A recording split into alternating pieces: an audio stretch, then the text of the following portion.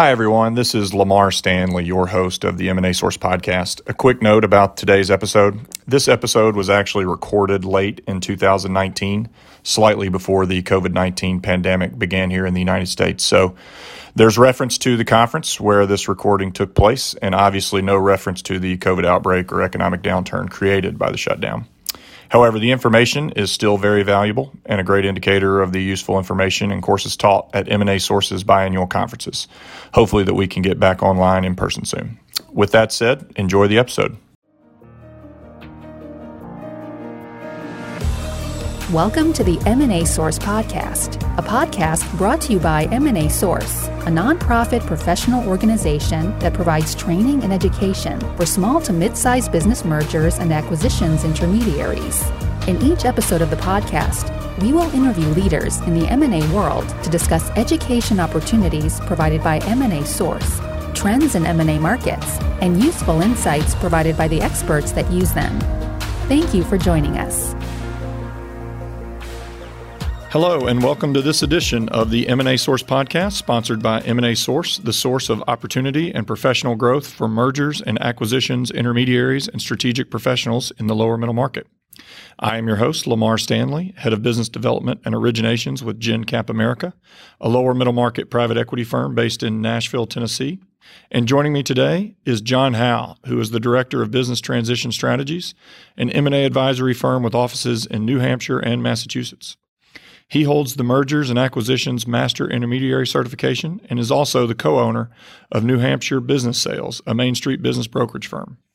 In a previous professional life, he was in the daily newspaper business for more than 30 years, but more recently, he was actually our most recent chair of M&A Source.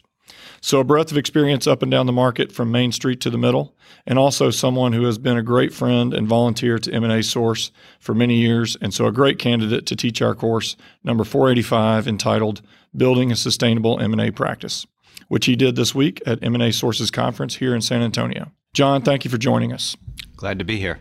All right, before we dive into how advisors can establish and grow and sustain an M&A practice, I first wanted to ask you to give a little background on yourself and your history in the business.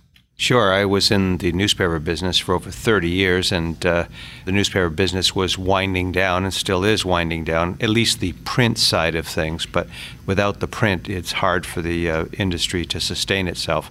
In any event, I grew tired of the continual budget cutting and so forth and left the industry in the wonderful time of 2009 and started a new career.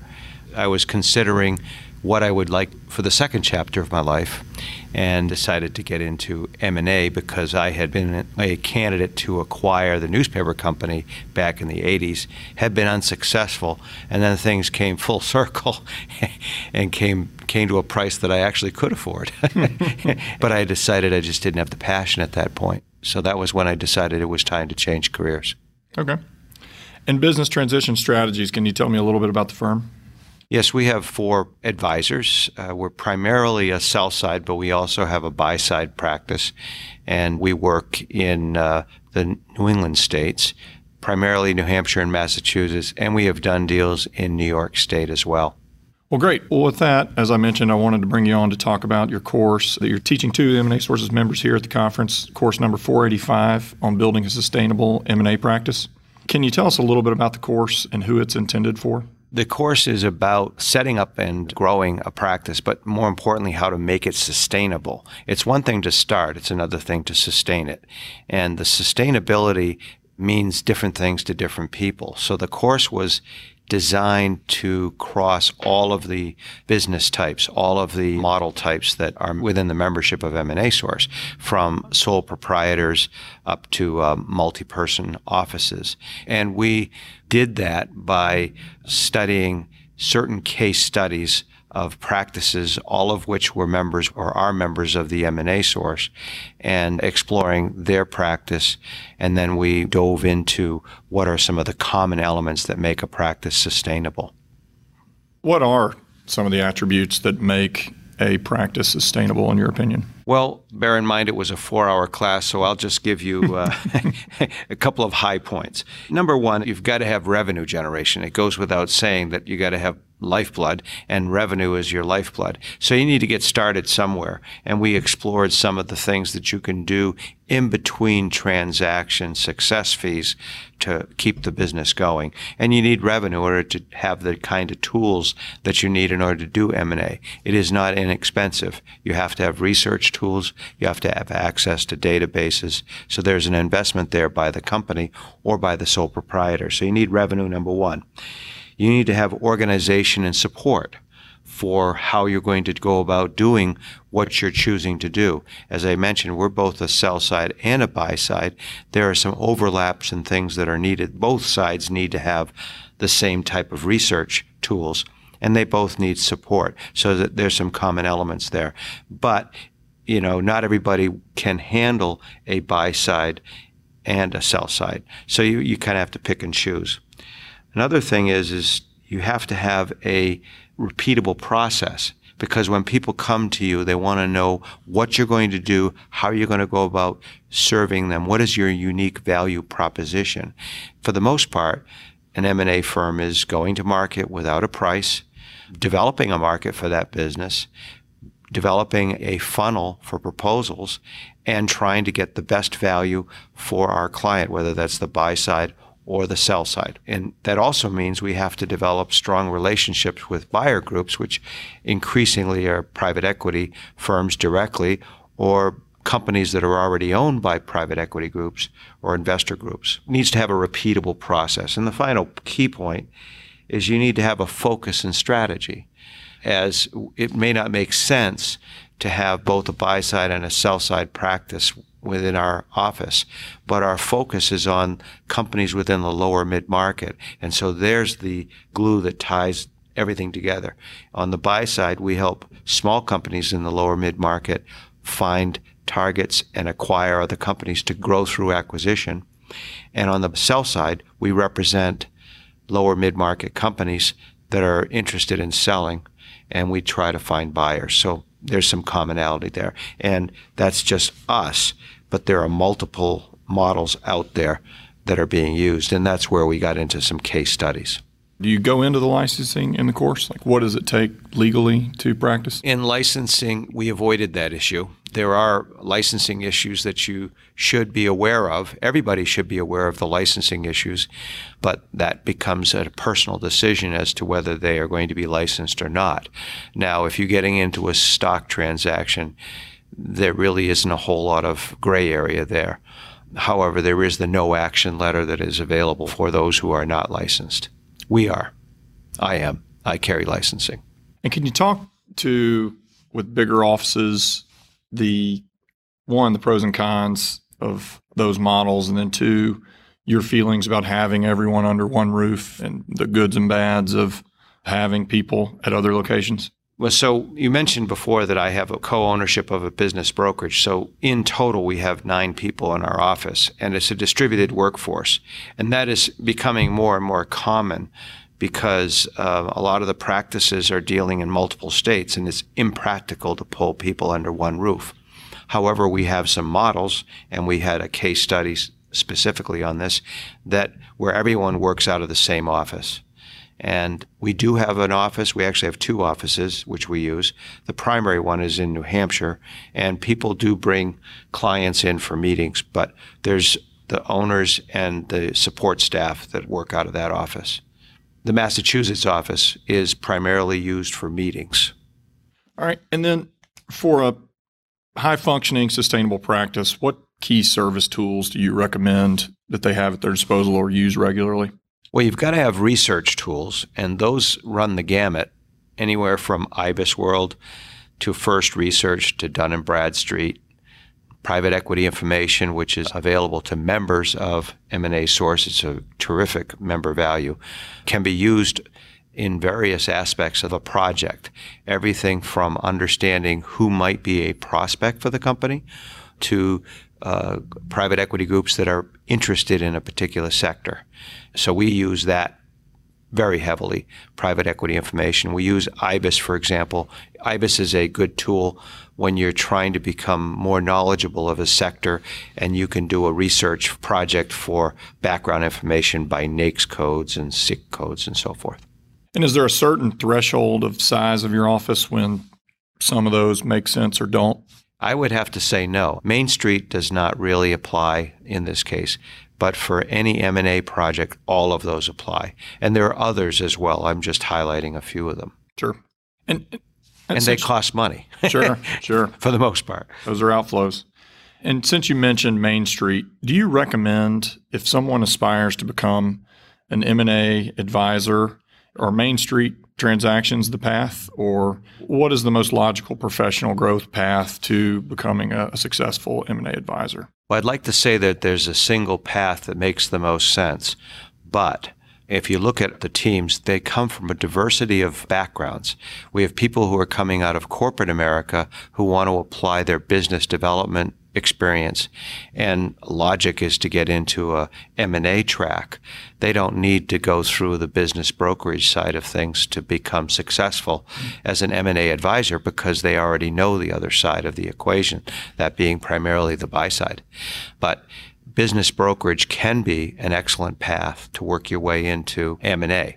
There are people who have gone through doing numerous Main Street deals who begin looking at making the transition to handling larger deals or M&A deals and come to the conclusion that that's just not for them because it takes too long to get a deal done.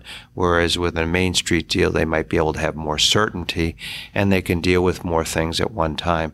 So it's not for everybody, but if you become successful as a Main Street broker and you develop the sophistication to understand a strategic sale and developing a market, it could be a good path for you. And on the softer side, do you talk about culture in the course? Actually, that's very important if you're trying to attract a younger demographic, and it's a good thing. People now are looking for working in a business where they share the values.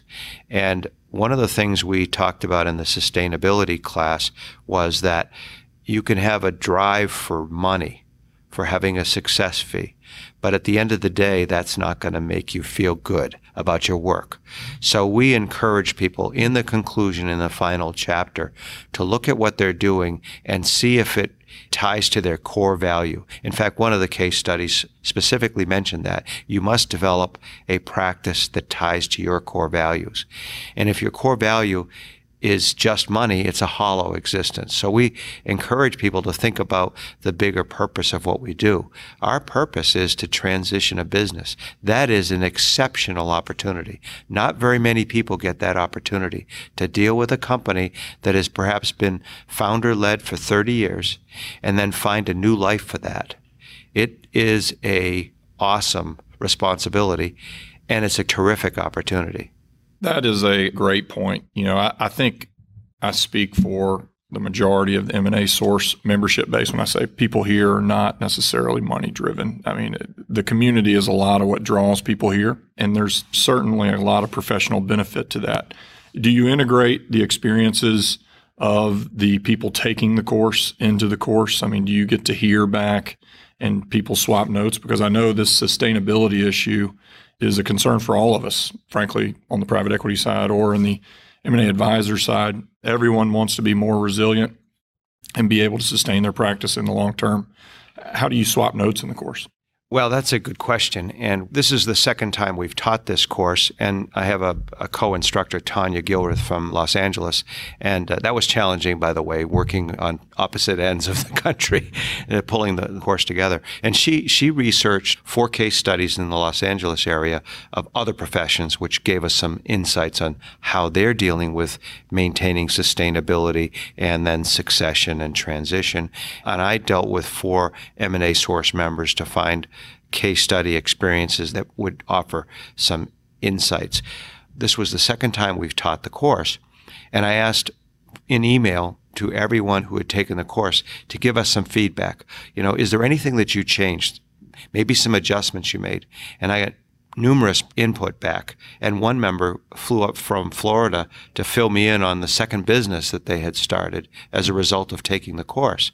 And it was a second line of business under a different brand, which gives them is specifically oriented towards valuation. And so they've set up a separate brand outside of the transaction business so that they can now develop connections with other centers of influence and provide a different value. And the goal is to develop that brand so that the ownership can be transitioned down the line.